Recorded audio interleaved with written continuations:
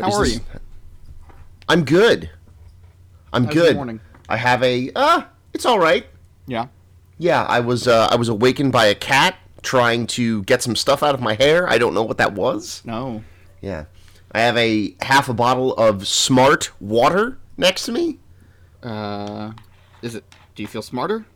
I haven't drank any of it yet. No. So I was in line in the movie theater yesterday What were to you get seeing? some concessions. The Fate of the Furious. How was that? It was pretty good. All right. Where does it rank? What's your gut reaction? My gut reaction was this is not as good as Fast 5, but it is pretty close. Is Fast Five your favorite? So I actually think Furious 6 is my favorite. Oh, my not my personal favorite. No, totally my favorite. I understand why people are like, no, Fast 5 is the best one, and they are.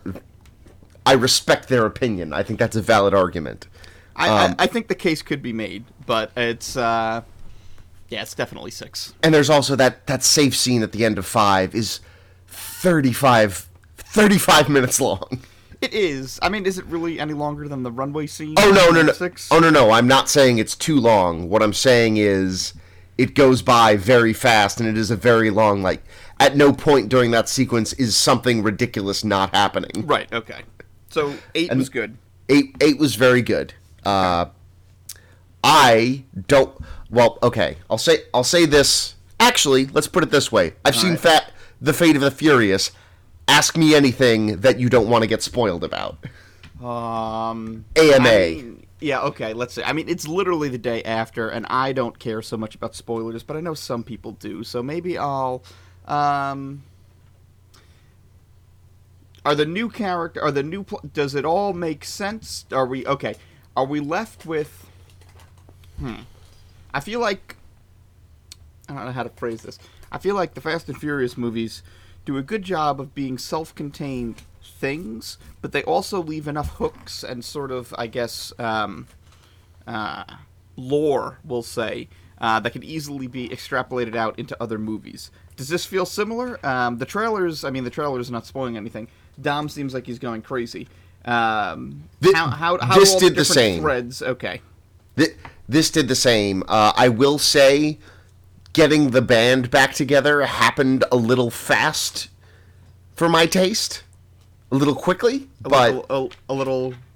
How furious were they trying to get everybody back together? there was no fury at all. Everyone was gung-ho about it.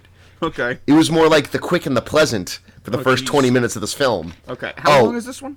This was 2 hours and 15 minutes. I believe that is including credits. Okay. But I went to a 10:15 showing. Okay. Did not realize there was going to be a billion trailers in front of it. And would there be? I got out of the movie theater at 1 a.m. Also, very important, during the trailer for one of the trailers in front of The Fate of the Furious was for Guardians of the Galaxy Volume 2. Oh, and is it's it some a new trailer or I think I had not seen it, but I no longer go out of my way to look at trailers. okay? But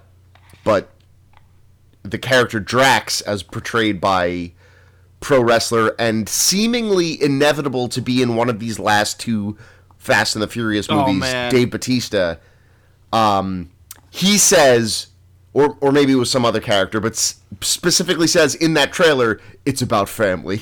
Oh my god! Wait, you said the last two? Are they only making 10? I believe this is the beginning of a new trilogy. It may end up becoming 1,600 more movies. Who knows? Wait, a new trilogy within the Fast and Furious canon? You're saying? Right, like Fate of the Furious is the first of 3, so there would be 2 more movies. Okay, so I believe that, or at least that was the scuttlebutt a few years ago when everyone figured the series was going to end with 7 for obvious reasons. Right. And obviously, if you don't know, well, whatever. We don't have to get into it. Real life spoilers, Paul Walker is dead. Yeah, there you go. If you weren't aware. I shouldn't laugh. It's very sad. It was a touching tribute at the end of 7. I thought they did a great job. They did. But, okay, so wait. The trilogy thing, have they done the trilogy format before? Or is this just something like, 8, 9, and 10 are going to be like a trilogy type thing? So this was very self-contained in that there were definitely hooks for future movies, but this wasn't very obviously part 1 of 3. Gotcha. This was a pretty self-contained story. Well, I should say self-contained in a movie, but I feel like there are some characters where at no point are they ever addressed by name. You're just supposed to know who they are. Right, okay.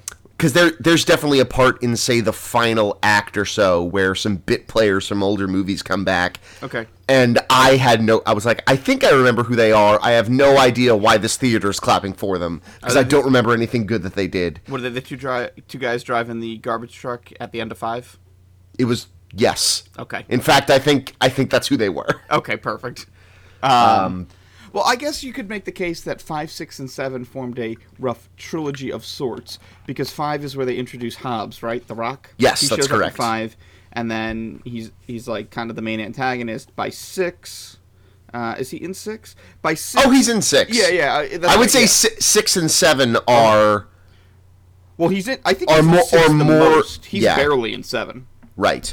Yeah. But I would say the plot of 6 and 7 are the most closely linked, because after the trailers, they kick off the events of 7 Right. at the end of 6. Okay, right, okay. And then I guess, so, of the first 4 movies, would you say 1, 2, and 4 are a loose trilogy? I feel like you can't really put 3 in there, because 3 is not linked at all. It's just... It's funny, 3 has such little to do with the first the first half of these movies, but winds up being the linchpin, practically, that ties all of them together. I think that's the key. Yeah. I think that's one of the things that makes that movie better with age. And a lot of people say the Fast and the Furious Tokyo Drift does not hold up. Having watched it several times recently, I disagree. What doesn't hold up? What do people not like about it? I mean, the movie starts very slow, and all the acting is very bad. Does it? It's outside of the race sequence. Shut up. Okay.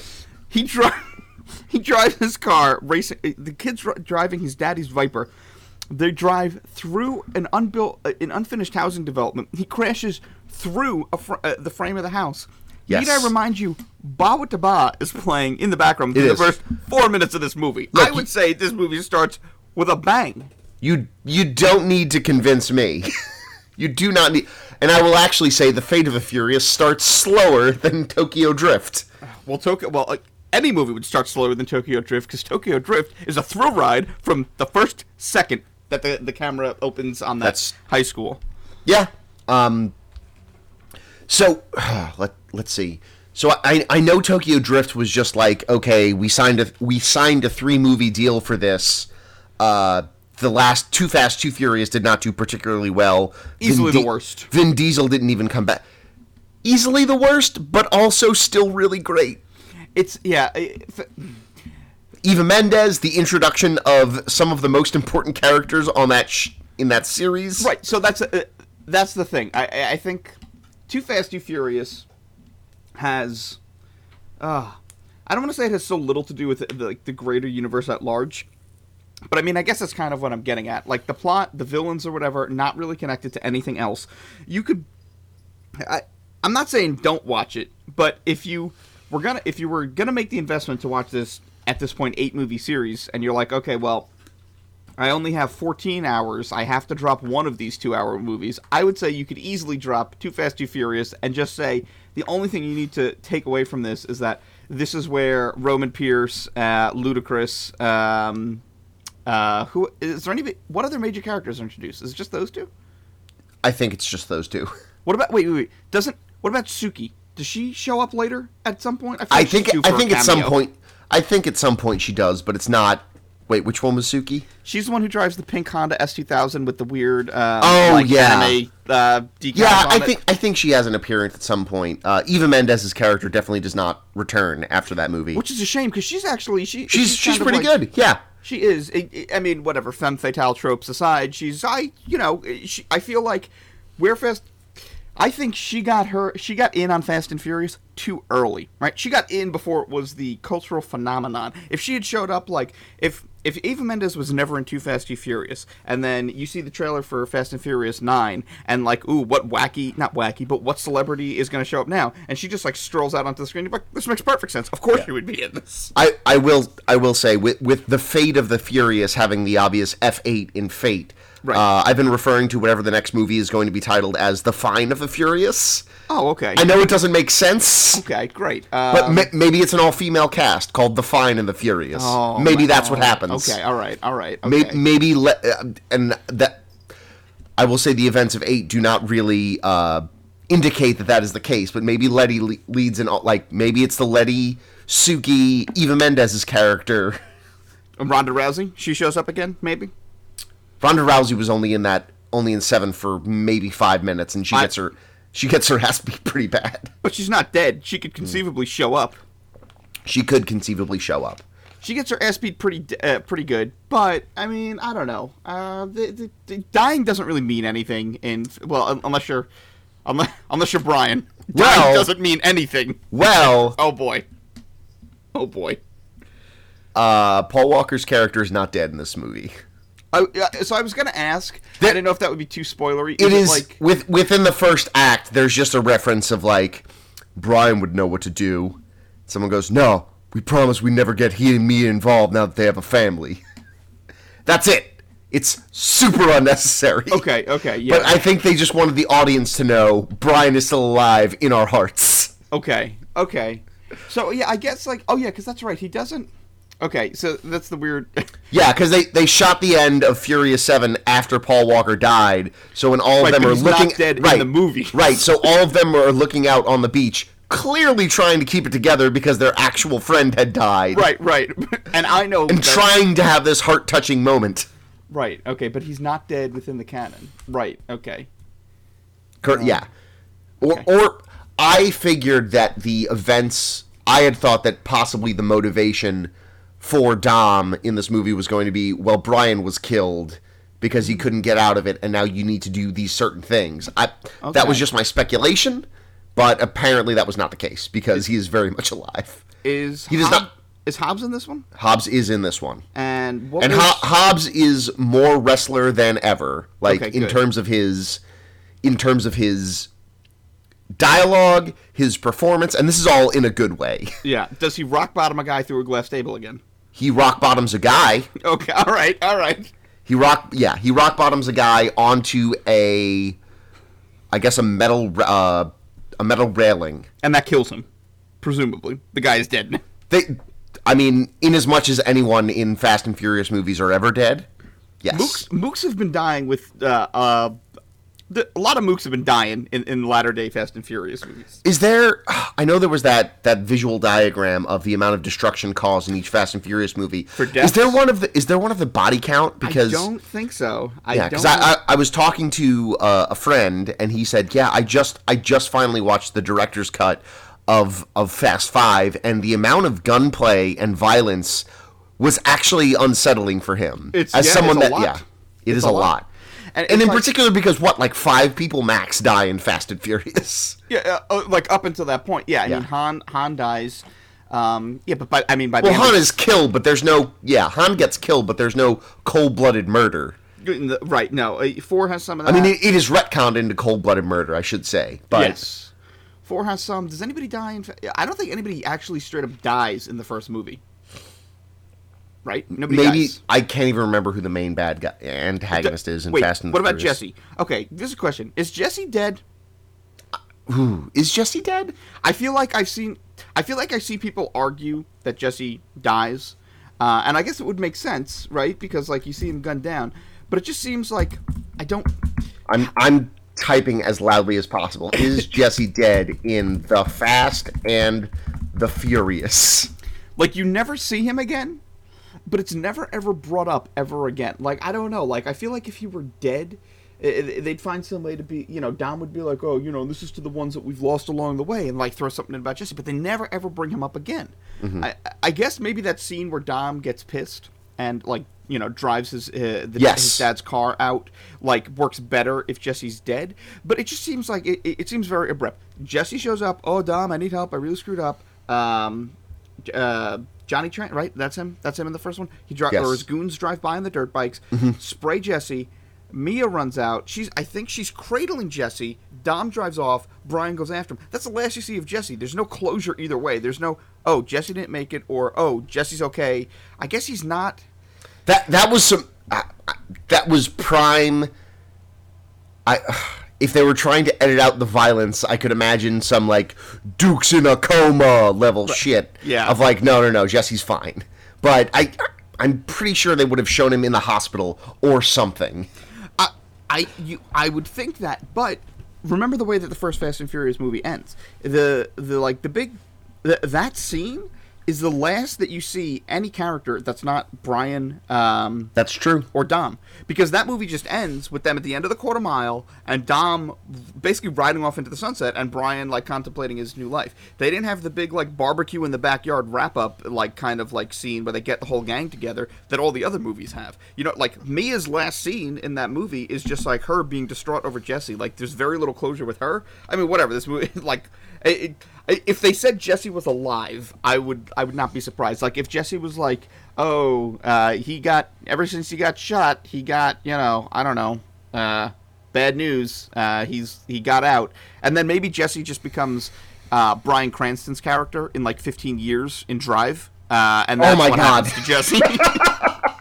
Well, I know the time continuity in Fast and Furious is kind of tough because the events of 4 through 6 happen before 3. Right. But then Drive takes place.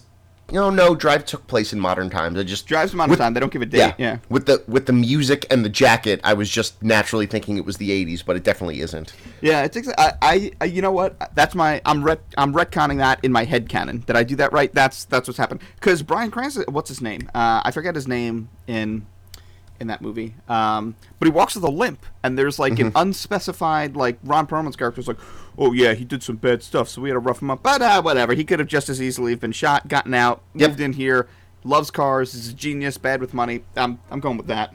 Sure. I will say I'm not going to go down the search engine rat hole too hard, but the results are alternating. Every other one says, oh, Jesse's death, and then the other one and then the other article would be headline, Jesse is not dead. And then, the two videos linked, titled, Jesse death scene The Fast and the Furious, YouTube. Okay. Fast and the Furious when Jesse gets shot, YouTube. Right. See, shot leads to, yeah. But I think, I can't find it, but I'm pretty sure in the scene names, like that you'd go to on DVD chapters or whatnot, that scene is actually called Jesse's death. Oh, okay. I mean, I'm trying to verify that, but I would like to also continue recording a podcast because I would fall down a rat hole and it would just be you talking to yourself for 40 minutes. I mean, that's okay. Which is what most of these episodes are like, but I'd at least like to pretend I'm trying. All right, put that one in the show notes. We'll follow up. We'll have an answer next week. Okay. Is Jesse dead? Oh, are you doing that already? Yeah. Okay, there you go. I see it.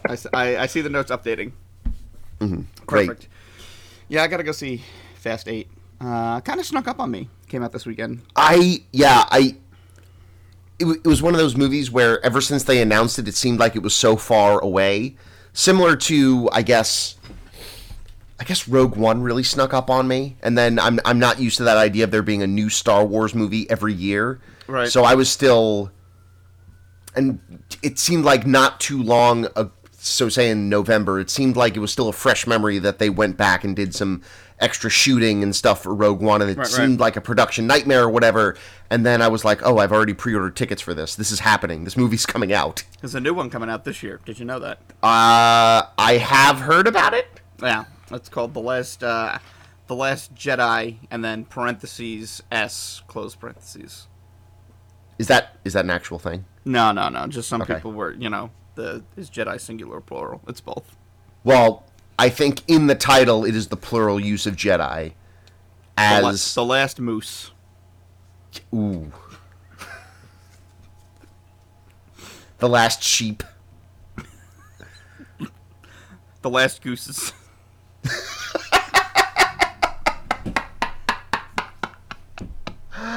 Oh man, I want to say the last man's, but oh jeez. Well, yeah, that's. But that reminds me of I saw someone reading. I saw a woman on a Samsung Galaxy tablet reading Y the Last Man, the comic book, which is one of my.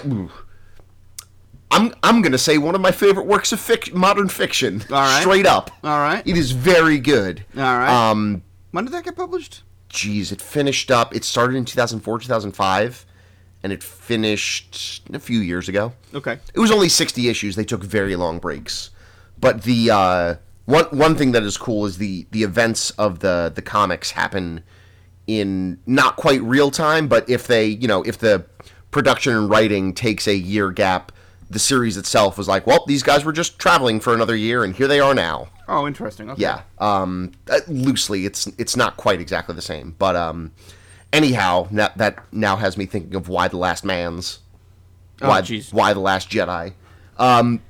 So I believe that has come to be it is confirmed as plural Jedi since the foreign language versions of the title, where you have to like put the pronoun like Los Jedi essentially. Oh yeah, I gotcha. Okay. So for several foreign languages, Jedi has been pluralized. Okay, all right, that's cool. So I watched that trailer. I watched that teaser. For Star Wars? Yes, it came out. Yeah. It came out yesterday. It sure did. I watched it. How'd you feel about that? I've only seen it once. Same. So I saw it at this point probably about 24 hours ago, I think is when it came out. So I liked it. I mean, everything. I don't remember saying like, oh geez, this looks weird. Like everything I saw, I liked. A couple scenes that stuck out to me, where Rey is, I guess, on the ground or has her hand on the ground, and the little rock particles or whatever start coming up around her. That was cool. I thought that might have been like a cool little callback to. I mean, not really, but I was thinking like, oh, she's lifting something up with her mind. Right. Next, it'll be an X-wing, and then Poe's X-wing is exploding. So Poe cannot keep an X-wing not exploded. So I'm wondering though, is this going to be it for his Special Forces livery, the black and the orange? It's a good question. Because was the X-wing he had at the beginning of Force Awakens also black? No, that was the standard. I guess just standard gray and blue, which is how the Lego Group got away with releasing 2 identical X-wing sets just with a palette swap.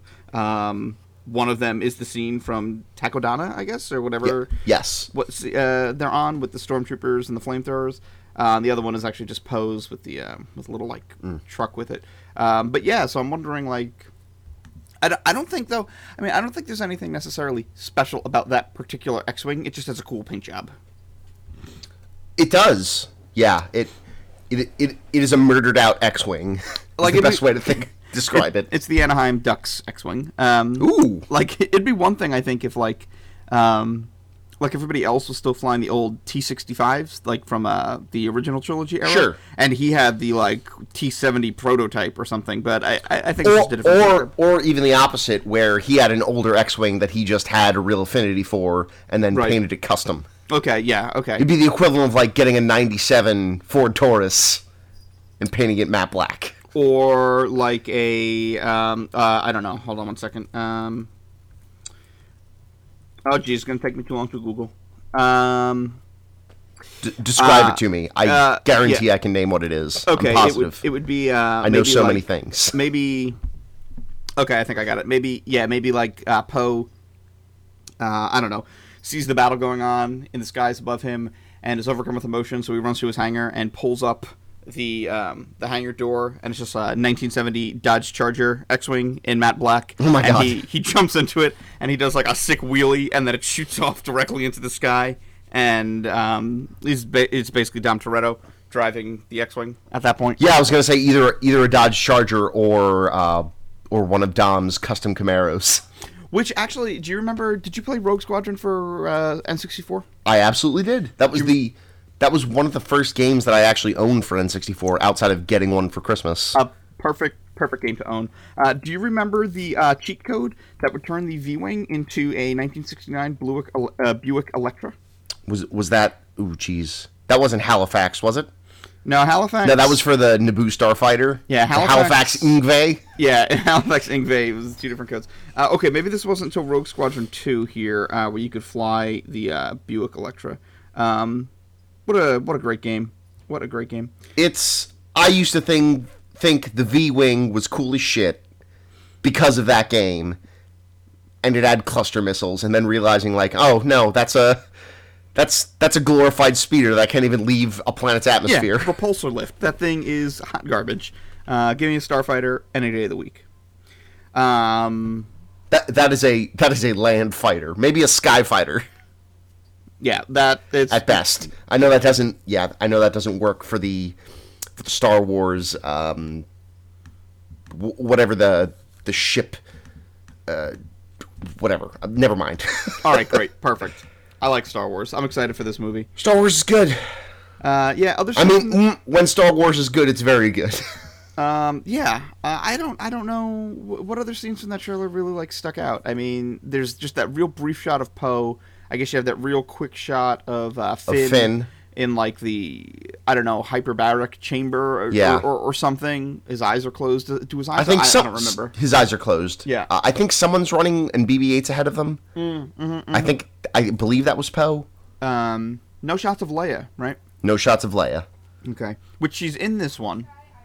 And I saw they were saying that she even has scenes for 9 shot, right? Yeah, they used some, I guess, like B-roll from this one for 9. I guess they weren't ready to write her out then, or whatever. So, yeah, so she's, I didn't see her in the trailer. I was wondering if they would put her in the trailer, but I guess they also did they also release like a tribute to Carrie Fisher, like on the same day, or like the day before? I think in the last week or so they have, which I haven't watched yet because I haven't felt like crying. Yeah, I've not yet watched it either. Yeah, okay. All right. Yeah, I mean, I'm excited. I mean, at this point, I think, I don't know, Star Wars has done right by me the past 2 movies. So I'm fully on board. Give me more Star Wars. I will take a new Star Wars every year. Yeah, Rogue One. Oh, man, I love Rogue One. Yeah. That was a very good movie. Yeah. It's a very good movie. But I don't even know what else. Like, as someone that does not watch trailers too much anymore, I saw that teaser. I thought, and now I won't watch it again or watch any other trailers because I just don't want to know. For the new movie. Yeah. Yeah. Yeah. I mean, not ever again. I will still refrain from trailers, but I mean, I think though too it. I don't know. The year-long cadence, it's not like... Maybe for The Force Awakens it was a little bit different because it was the first new Star Wars movie in however many years. Yes. But I'm remembering, I mean, I was obviously much younger when Episode 1 came out. And the special editions had come out like 2-3 years prior, right? And there was like, oh yeah, we're making more. And there was kind of like... I don't know, there was a multi-year long hype cycle. And the internet, it was not really as much of a thing then. So, I remember that, they were running trailers for Episode 1 in front of whatever Blockbuster was out. And people were, like, going out and buying tickets to this thing just to go watch the trailer. Yep. It just felt like it was drawn out. And, I mean, Episode 1 has its flaws. But even if it were a better movie, I'm not sure that any movie at that point, it could have held up to be the first new Star Wars movie in, like, almost 30 years. Right. And they even... Because the lead up, through the 90s, like they released the THX digitally remastered stuff on VHS. Yep. In the interviews with George Lucas and that, they say they're going to do a special edition. That came out in theaters in, 97? Yeah, ish. Yeah. And then 2 years later, like, there was a new Star Wars. Right. But like, I remember watching Entertainment Tonight to make sure I could watch the trailer for Episode 1. Yeah. But, like, the cycle just seems much more... I don't want to say it's like necessarily compressed because I think it's just different, right? So Rogue One was December, and that was in theaters for a good couple months, and then it just came out on DVD. So like the Rogue One sort of afterglow is still sort of just like receding. That just released, and then they're like, okay, cool, let's release the trailer for this movie, which is only like 6 months away. It's not like this years-long build-up and like wonder. It's like, okay, hey, here's the plan. We're going to do a new one of these every other year. Right. There's going to be like side stories in the off years. So it's like, And even for The Force Awakens, I think the equivalent of this teaser came out the Thanksgiving a year before. Yeah. Because it would have been Thanksgiving 2014. Yep. and then around Christmas 2015 was when The Force Awakens came out. So this is literally half the amount of time. Yeah, I feel like it's not. I mean, it's not like they have to. They can put out no trailers and still get whatever. So it's just like, whatever. Give me this slow drip, and I'll set my expectations appropriately. But like I said, they've done right by me for 2 movies, so I'm eager to see this one. See Mark Hamill again. That one, I don't know if it's still. He posted that picture on Twitter of him with Rey on his back, kind of like pointing, kind of. Or he's on Rey's back, I believe. Oh, is it that way around? Yeah. Really? I'm pretty sure that's the case. Yep, because he's on the back pointing in the direction. Yep, you're correct. So I guess Rey's Yoda then is what or Yoda or Mark Hamill's Yoda. I believe that is exact. Yeah. Okay. I think that was the joke. I get it. Okay, great. Yeah, this movie will be great. I'm excited. I'm looking forward to it. I do also want to say again that anyone that pronounces the Emperor's name as Palpatine and not Palpatine can buzz off. Wait, like the tine of a fork? Yeah. They say it like Clementine and not like Constantine. I guess. I mean, don't they straight up call him Palpatine? They do. No, they call him Palpatine. Yeah. Now you got me confused. Palpatine? Yes, it's the worst. It's bad. Hello, fellow Palpatines.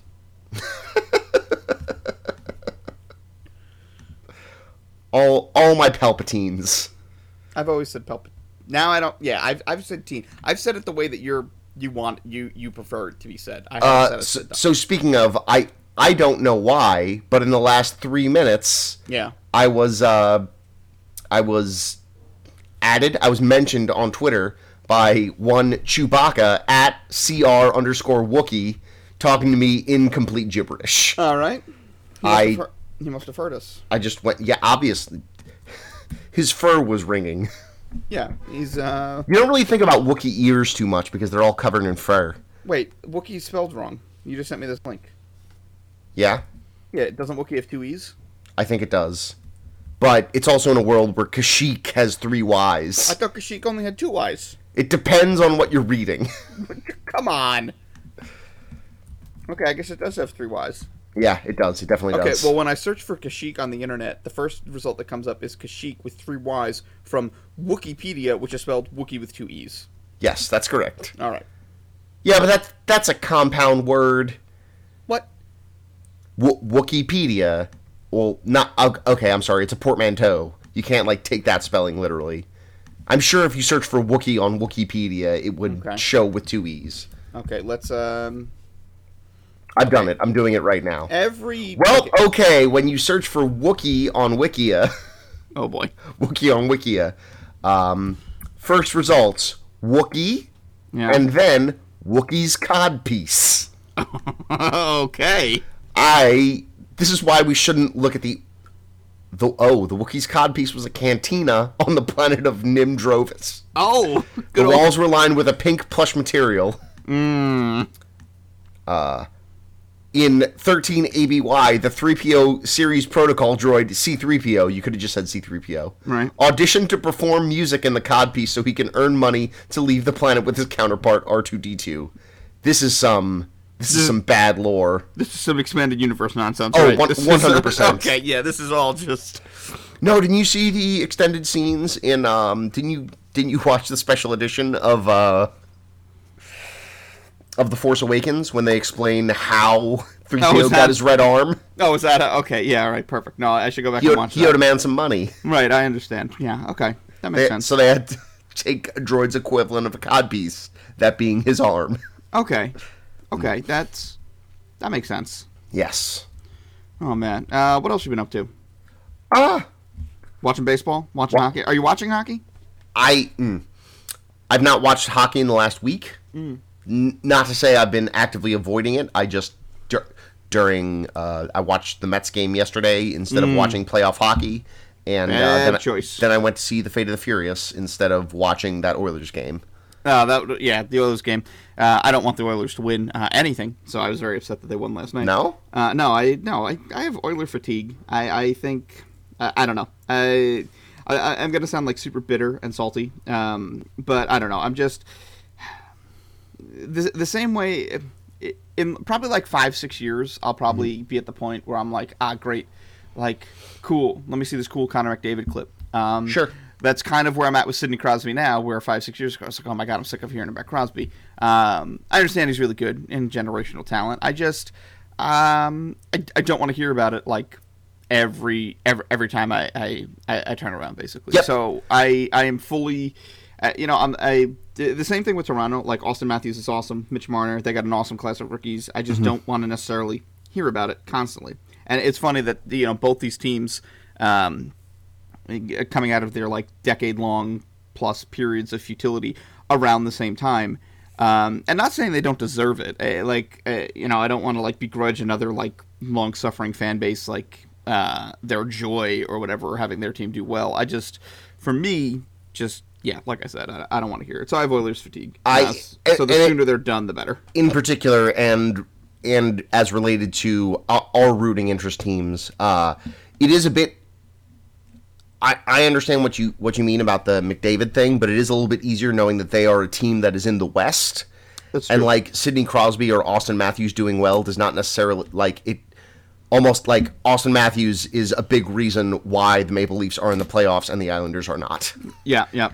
And no, like, let's not pretend it is not the Islanders' own fault. Like, not their own organization. But even then, like, you could say the Oilers went about their rebuild the wrong way, and they still got in. So did the Maple Leafs.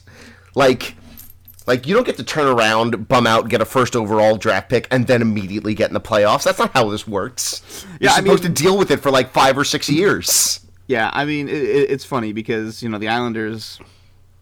I mean, Tavares is good, right? He's not quite Connor McDavid level, and I've seen people make the case that, if you have like your S-rank players, right? You have your Sidney Crosbys, your Ovechkins, your McDavids. Tavares might be like an A rank, and like a guy like Matthews might even be like slightly above that, like an A plus type thing, like just a half step above. I mean, he's only been in the league for a year. We'll see what happens next year. Right. But it was. I mean, the Maple Leafs, I would say, definitely went about it like the right way. They hired like smart people who came in, tore everything down, traded away whatever assets they had to get to like stockpile draft picks. Now, I mean, their draft strategy since then is a little suspect, but they've got a decent enough crop of rookies right now that the fact that they only drafted a bunch of like face punchers the last couple drafts doesn't matter too much. And who drafts face punchers? Well, like, knowing that. I mean. I shouldn't say that. It's interesting to look at like their, and I don't have the results in front of me, but I feel like the last draft for the Maple Leafs is a lot of like bigger guys, just big guys, maybe a little bit slower, and it seemed to be at odds with like their strategy in the past couple of years, where they were getting maybe a little bit smaller, faster, more skilled, and this seemed like maybe like a little bit of a throwback to a quote unquote like old school hockey style thing, where they were maybe just not face punchers, but guys who don't necessarily fit in that mold of like guys like a Mitch Marner or an Austin Matthews or a Nylander type thing. But I would say the Leafs went about it the right way. Like, whatever. They got rid of Kessel. Not that I don't think Kessel was a problem, but getting rid of Kessel, that was a few years ago. And when they got rid of Phaneuf. They got rid of... I guess it depends on when you consider their rebuild, because when was Brendan Shanahan made president? Was that only a season ago? No, so last year this is I think Shanahan's second or third year. So because I know he was president when they drafted Matthews. Was he at the beginning of the prior season? Does that sound right? Yeah. Okay. So last year was the year that they traded. So last year in the last off season was when they traded Kessel, because Kessel played the entire season with the Penguins. This off season before that was when they I think when they got Marner. No, it wasn't. It wasn't last offseason. It was the season before that, or it was by the playoffs of last season. Kessel was with the Penguins, and sorry. Yeah. This coming offseason will be 2 years since Kessel was traded. Okay. Last year was when they traded Phaneuf. You see, he's been there a couple of years, and they got Lamoriello up there. The Oilers, I would say, are not really like they seem to have. This is kind of what the Toronto rebuild, whatever. Like happened way faster than I think anybody thought. Good for them. I wish the Islanders could do anything Yes. with as much seeming intelligence as they did. But the Oilers seem like, the Oilers have been terrible for so long, and they finally, got cleaned out the front office. They got Chiarelli in there, but I would say that like Chiarelli is not like is showing any genius level decisions up there. I mean, he is very good at getting Milan Lucic to play for his team and getting rid of 2010 first round picks. Yeah, I mean, like he I guess what I'm saying is, if the Oilers... And those, I want to say the Oil. Honestly, I genuinely think the Oilers would have done well with any GM right now because they didn't make any major moves in this past offseason outside of like signing Lucic and Taylor Hall. I think it was like, it's like the Oilers I don't think are... They got Cam Talbot, and he started like 70 games. So Talbot and McDavid are the two biggest reasons for their success, right? Because for years in Edmonton, they had crap goaltending. Right. McDavid is a generational talent. He's going to lift the entire team around him, obviously. They got both those things at once. That's going to help out. But if the Oilers don't win the draft lottery, right? If they don't win that, and Buffalo does, and Buffalo gets McDavid, do we see a turnaround like this in Buffalo instead? Or if the Oilers do win the draft lottery, but McDavid is not a generational talent, if he's only on the level of like maybe like like Nugent Hopkins was a first overall pick, yes, and I would say he's not. If we were talking like A tier, B tier, I would say he's a good like B+. I would put him a little bit below. I don't watch him that much. He's Western Conference. I would put him probably a little bit below a guy like Tavares, but maybe better than a guy like Yakupov, who was the bust they traded. Where is Yakupov now? He was in St. Louis. I'm not sure what he's doing now. He was there. He was scratched a little bit. Not 100% sure. But like I just don't know if McDavid is not that generational talent, if he's just kind of like a, for lack of a better word, just kind of like typical or average first overall pick. Do they still have this turnaround? I mean, McDavid won the scoring title this year in his second year in the league. Like obviously, he's gonna buoy the team around him, and I just don't know. Toronto, I guess Toronto's rebuild, I'm more willing to credit with the with the sort of brain trust that they've got running the show up there. Whereas, not to say Edmonton just kind of like stumbled into theirs with dumb luck, but Edmonton, I feel like maybe stumbled into theirs with dumb luck. Yes, that's correct. That's just me. That's my hot take. This year could have just as easily. Well, you could say that. Well, actually, no. The Islanders There were so many glaring issues that any one of them could have been reasons they didn't make the playoffs, but 5 of them happened. Right. But so this very much at the beginning looked like, well, yeah, they could make the playoffs, or they could bottom out and be bottom 3 again. And they will have another elite prospect talent in their lineup, just as they have added the last 6 years. Yeah. Because there was playing today. Go Bruins. I think I'm. Okay. You can say it. You can embrace it. I don't. Go Bruins. Go Bruins. The Bruins would be better off accepting that they're a bad team and bottoming out and getting better draft picks. But okay. Yeah. I mean, they're not bad. I don't know. They're not bad. So listen. You live in Boston. I get it. I even, to a degree, understand rooting for the Bruins. I personally, in terms of Eastern Conference teams that I can watch and enjoy once they are not directly in competition with the team that I root for, I will watch the Bruins and enjoy it. I even, usually when it comes to the Capitals... usually when it comes to the East, the Capitals are the team that I watch because they are fun to watch. Oh, I hate the Capitals. But I also don't want them to ever do well. They're the worst. If I would love nothing more than for Alex Ovechkin to go play in the KHL next year because, first of all, good for you saying, fuck this stupid league, I'm going to go do what I want. Second of all, it would make the NHL look supremely stupid. And third of all, the Capitals would be horrible. It would be great for all those reasons, but that team is really fun to watch. I can only have 1993 saltiness affect me so much. No, I'll take that to my grave. That's fair. I understand. Go Bruins. Yeah, but so So watching the Bruins, like I used to, or I do still enjoy watching the Bruins, like watching them put it together for the 2011 Stanley Cup. Yep. Yeah, was awesome. Even though everyone thought it was a given that that Vancouver was just going to walk in and just sweep that away, they did not. And man, that was cool for everyone except for their garbage goalie at the time. Tim Thomas. Yes, but you so following Boston sports, like you went to college in Boston. I did. Watching BC through the NCAA tournament for me was great, and I haven't done that in years.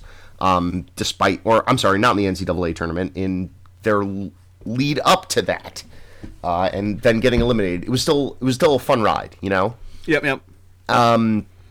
I would say if I had an American League team that I supported, it would be the Boston Red Sox. And as we discussed yesterday when I was helping you try to get a baseball field cap that Yes. did not have that current New Era logo on it, which Trash. really it's. So I will say this: when the logo itself matches the color of do you call it a crest on the crown of the hat? Yeah. Or the logo? Yeah, it sure. it is better. Like the Mets want like their Mets, the standard blue Mets hat with the orange New Era with the orange logo or crest. Right. It's fine. Okay. I think the white ones on the side really look like trash. Yeah. I am hoping that in a few years, they just make the New Era logo whatever color the main hat is. So Right. like you can clearly see it, but it's not super distracting. Right. Okay. But we'll see. However, in helping you doing that, I was like, man, I'm helping Scott support this other team from the American League. Therefore, I feel like this is a tacit endorsement of the DH, which I am not okay with. Oh, gee. Well, okay. Listen, I think the DH is stupid. I don't like it. That being It's said, awful. I mean, I'm fully aware that I have like an implicit bias because my favorite team is the National League team. Right? So No. You have an implicit bias because you like good things in sports. I think. The team you like has nothing. That's just a natural evolution of that. Right, I was born hating the DH, so of course I would root for Right. a National League team. Okay, I understand. Okay, so I think I don't like it. I think it's a dumb rule. I also understand people who primarily root for American League teams might not necessarily feel the same way. I mean, they might hate the DH, but they just like an American League team. I don't know. Everybody has their own reasons. That all being said,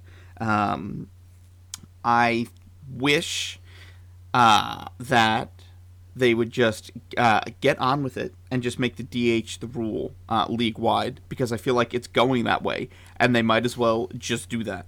I think this all ties into how much I hate that the All-Star Game decides home field advantage, because... Did they stop that, or did they... No, Okay. that's the thing. I Which could have is- sworn they talked about stopping it a few years ago, but okay. Yeah, it's still a thing, which is, I mean, it's...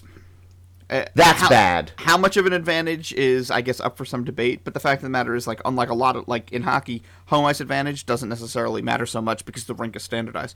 Home field advantage I mean, Okay. the crowd, sure. I mean, in terms of, like, the rules are the same and the playing Sure, surface yes. is the same. In baseball, the playing surface could be wildly different, but also the rules are different. You can the way that you construct a National League team might be a little bit different from how you construct an American League team, because the styles are a little bit different. Even And if the Mets this year are basically like an AL lineup. They just the pitcher has to go up and bat. If they could just slug homers all day, Yeah, and just put a DH out. I will not. not pretend that the Mets would not be a better... Like, Michael Conforto would have a permanent place in the lineup as the DH. Or something along those... Or maybe he'd be playing in the field and someone else would be DH. Right, or like Chicago with Kyle Schwarber. It's like, Grace, we can't put this guy in the field, but we need his bat. Stick him in first. He's the perennial double switchman. Or is he a first baseman? I know they had him in the outfield. What position does he play? I have He's no not a idea. Catcher, right? Kyle Schwarber.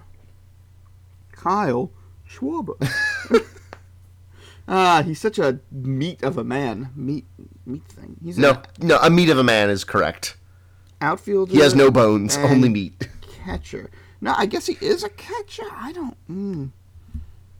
How are you I an don't know. outfielder or I don't know. I understand people catching or playing first base. Catching or outfielding are so wildly different. But okay, sure. Why not? Yeah, so I think I think the DH is kind of dumb. So I think having a separation in rules ever since in particular ever since you combined the umpire base, Yep. it has only showed that having different rules is kind of dumb. Yes. That said, I do like changing lineups and whatnot depending upon the league that you're in. It does add for some diversity in it, right? Yeah. I do see where people are coming from when they say so. In line with that, I do see that. I do understand people saying like, well, we should unify the rules, make them work. Like maybe some pitchers or some players are only going to want to play in the AL because they know they're going to be able to get big contracts as a DH. Things like that, you know, Right. where they are playing for the same. They are playing for the same. I guess the league is in all American League, National League, and Major League Baseball. Major League Baseball, They're, right. Yeah, they're playing in this. They're playing in the same league, despite it being separate. I'll call them conferences, right? Yeah, sure. I got you. But using that as a justification to make what I think is a dumb rule uniform, because it's already dumb in one place, it's too far. Like if you're gonna make it consistent everywhere, get rid of the dumb rule in one place. Yeah, I think though at this point, I don't think you can. I think and I talked about this on Twitter a few days ago, or it was when the Mets did a double switch, and it reminded me like baseball's been around for a whole 2 weeks, and I haven't said anything about how stupid the DH is. And the number one defense is always like, well, David Ortiz wouldn't have a place on the team, and I'm like, I think in a world where the DH was done away with, say 10 years ago or 15 years ago, like baseball would have found a place for David Ortiz to play. So I hear that argument, but I also think you could do the other thing, right? If you implement the DH across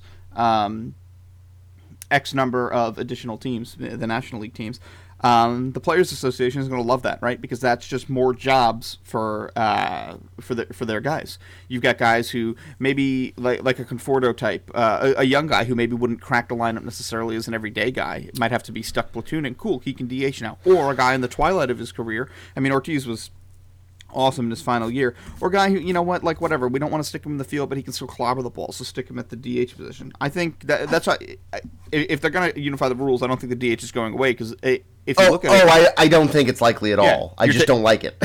Yeah, I mean, you'd be taking away jobs at that point. The Players Association is not going to go for it. Okay, so in line with that, I have an idea. All right. 10-man lineup, batting lineup. What? Pitcher and DH. I feel like that's the worst of both worlds. Nope, it's the best. You get more bats, you get more jobs across the league. The pitcher is still accountable. I don't know why the DH gets to only swing and not do anything in the field, but yeah, pitchers carry their weight. You still get pitcher home runs. You get awesome moments like Noah Syndergaard hitting 2 home runs, or Bartolo Colon. Yes, the pitcher the DH can stand on the mound. 10-man batting lineup. Think about it. Okay. When the pitcher is pitching, he gets to ride on the shoulders of the DH, and he holds him up like it's a chicken fight. Perfect. I don't... The DH is responsible for helping the catcher put his gear on quickly between innings. And disc gearing. Okay, so it becomes from the designated hitter to the designated helper. He just helps out where he can. Yeah, exactly. This is a license to print money right now. Come on. Baseball will again become America's most watched sport with a 10-man lineup. I also think and another big defense of the DH is like, it leads to more exciting games, and it leads to more exciting games and more hits. I'm like, I mean, yes, steroids also did that. Obviously that's an extremely broad and deliberately kind of like trolly response. Yeah. But if you're just doing things for the sake of things being fun, like, why not add a 10-man lineup if you have no regard for like the way the rules used to be? Also, home run derby after 12 innings. You see Straight NHL shootout, home run derby. You put 5-on-5, home run against home run, and then you just keep going, and then it's sudden death after that. Well, did you see? I think it was. I didn't watch much, but the World Baseball Classic. Did they use that rule? I think after 10 innings, I think I think it's starting with the 11th inning, or maybe it was either after 10 innings or starting in the 10th inning. One of the two. I didn't watch enough to know. A runner starts on second base. That's ridiculous. Otherwise, you wind up... It's great, but... I think, it's funny. I mean, baseball has to wrangle with this... baseball's wrangling with the question, like, how do we get viewers back, right? Because we're losing audience. Hockey is struggling with the question, like, okay, how do we just grow the game? And I think in hockey's case, it's like, okay, more offense. And you see, like, it's similar, right? So I'll start with hockey. Like, we need more offense, right? Well, how can we get more offense? It's like, okay, well, maybe we'll introduce a rule where, the defending player has to put his stick down on the faceoff second in the defensive zone. And if you cover the puck with your hand, it's a penalty. And if you shoot the puck over the glass, it's a penalty. And you can only do... the goalies can't handle the puck outside the trapezoid, and blah, blah, blah, blah, blah. Meanwhile, they're like, okay, well, we'll make the goalie equipment a little bit smaller, but we're going to implement this change in the middle of the offseason. It's like, what about making the nets bigger? It's like, no. We couldn't possibly do that. It's like, well, there's your solution to increasing offense, okay? Like, goalies now, it's like, if you're not 6'6" and like 200 pounds, like, don't even apply. People are like, we scored a lot in the 80s. It's like, okay, cool. Show me a goal in the 80s and show me a goalie today. The goalie today covers, like, I don't know, 93% of the net. It's insane. Additionally, all the teams that scored a lot of goals, like, fielded an all-star team because there was no salary cap. Like, it's insane to me. Like, this, like, sort of like, here's the solution. It's staring you right in the face. Like, the quote-unquote sanctity of the record book. Like, anytime that comes up, it's like, okay, so you'd rather, like, what's more, okay, how are you going to learn a new fan? Are you going to learn a new fan by telling me how great the 80s were when Gretzky was scoring 200 points a season? And you're going to tell them, but we can never have that again because, the game's it's much better now. It's better than it's ever been, but we only score 3 goals a game. Who cares? Make the nets bigger. The players smart. They'll figure it out. It'll be more exciting. The solution is staring you in the face. A solution. Like, the sanctity of the rule book and all this crap, like the sanctity of the game, the whole thing just, like, seems so strange to me when this is a league that, like, has wiped out 2 entire seasons of play. Put that in your record books because they can't, like, figure out labor shortages, or they're willing to let Chris Pronger, his contract, be traded around and then induct him to the Hall of Fame. So it's like, okay, yeah, we're good with the, like, cool, he belongs in the Hall of Fame. That's great, but it's like, don't say at one side of your mouth, we have to respect the sanctity of the game and the records book, and then the other side of your mouth be like, we'll do this. Just do it. Well, we really just exactly. Just do what's best of the game. Brings me to baseball, same thing. It's like, how do we get viewers? It's like, why don't you bring in a pitch clock? And they're like, no, we can't do a pitch clock. Yeah, you totally can, because that's why the games take forever now. Because you have pitchers stepping off the mound. You've got batters stepping out of the box. You're sitting there 30 seconds, 40 seconds. It's like watching Turk Wendell pitch. You're sitting there almost a minute between pitches, and the games take forever. If you add a pitch clock, and part of it, a pitch clock, bigger nets, it's like, how dumb do you think your audience is, and how dumb do you think your players are that, like, either group would not be able to handle this change? You mean to tell me that, like, oh crap, we make the nets bigger, cool, offense might explode in the year after that as people adjust. So what? Wouldn't that be awesome? Wouldn't that be, you make the nets bigger, I don't care, however much on each side, you make the nets bigger, the season after that, every game is like a 7-5 affair, guys are getting blown out left and right. Yep. Do you really think that, like, that somebody's going to be like, oh man, look at quick save percentage the year they made the nets bigger. Everybody's save percentage was crap. And if it's not crap, cool, this guy is super elite. And isn't it awesome to watch him keep the pucks out of the bigger net? Same thing with baseball. You have to tell me, like, okay, you know what, maybe they've been brought up in this way and they're not used to dealing with the pitch block. Give them a season. They'll figure it out. They're professional athletes. It blows my mind. The audience will figure it out. Oh, why is this game moving so much faster? Cool, because the pitcher only has 20 seconds and you're not allowed to step out the box. It's just all these tiny little, like, tweaks, right?